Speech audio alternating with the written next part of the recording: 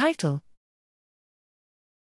Metabolic modeling of sex-specific tissue predicts mechanisms of differences in toxicological responses. Abstract: Male subjects in animal and human studies are disproportionately used for toxicological testing. This discrepancy is evidenced in clinical medicine, where females are more likely than males to experience liver-related adverse events in response to xenobiotics.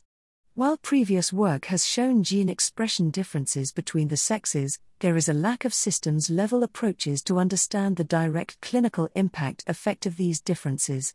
Here, we integrate gene expression data with metabolic network models to characterize the impact of transcriptional changes of metabolic genes in the context of sex differences and drug treatment.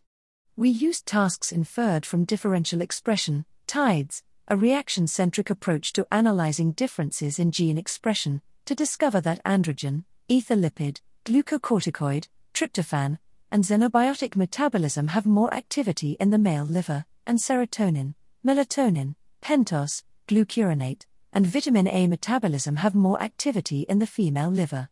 When TIDES is used to compare expression differences in treated and untreated hepatocytes, we see little response in those sex-altered subsystems, and the largest differences are in subsystems related to lipid metabolism.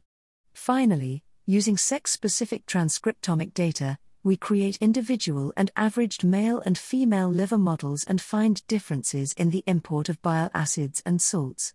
This result suggests that the sexually dimorphic behavior of the liver may be caused by differences in enterohepatic recirculation, and we suggest an investigation into sex-specific microbiome composition as an avenue of further research.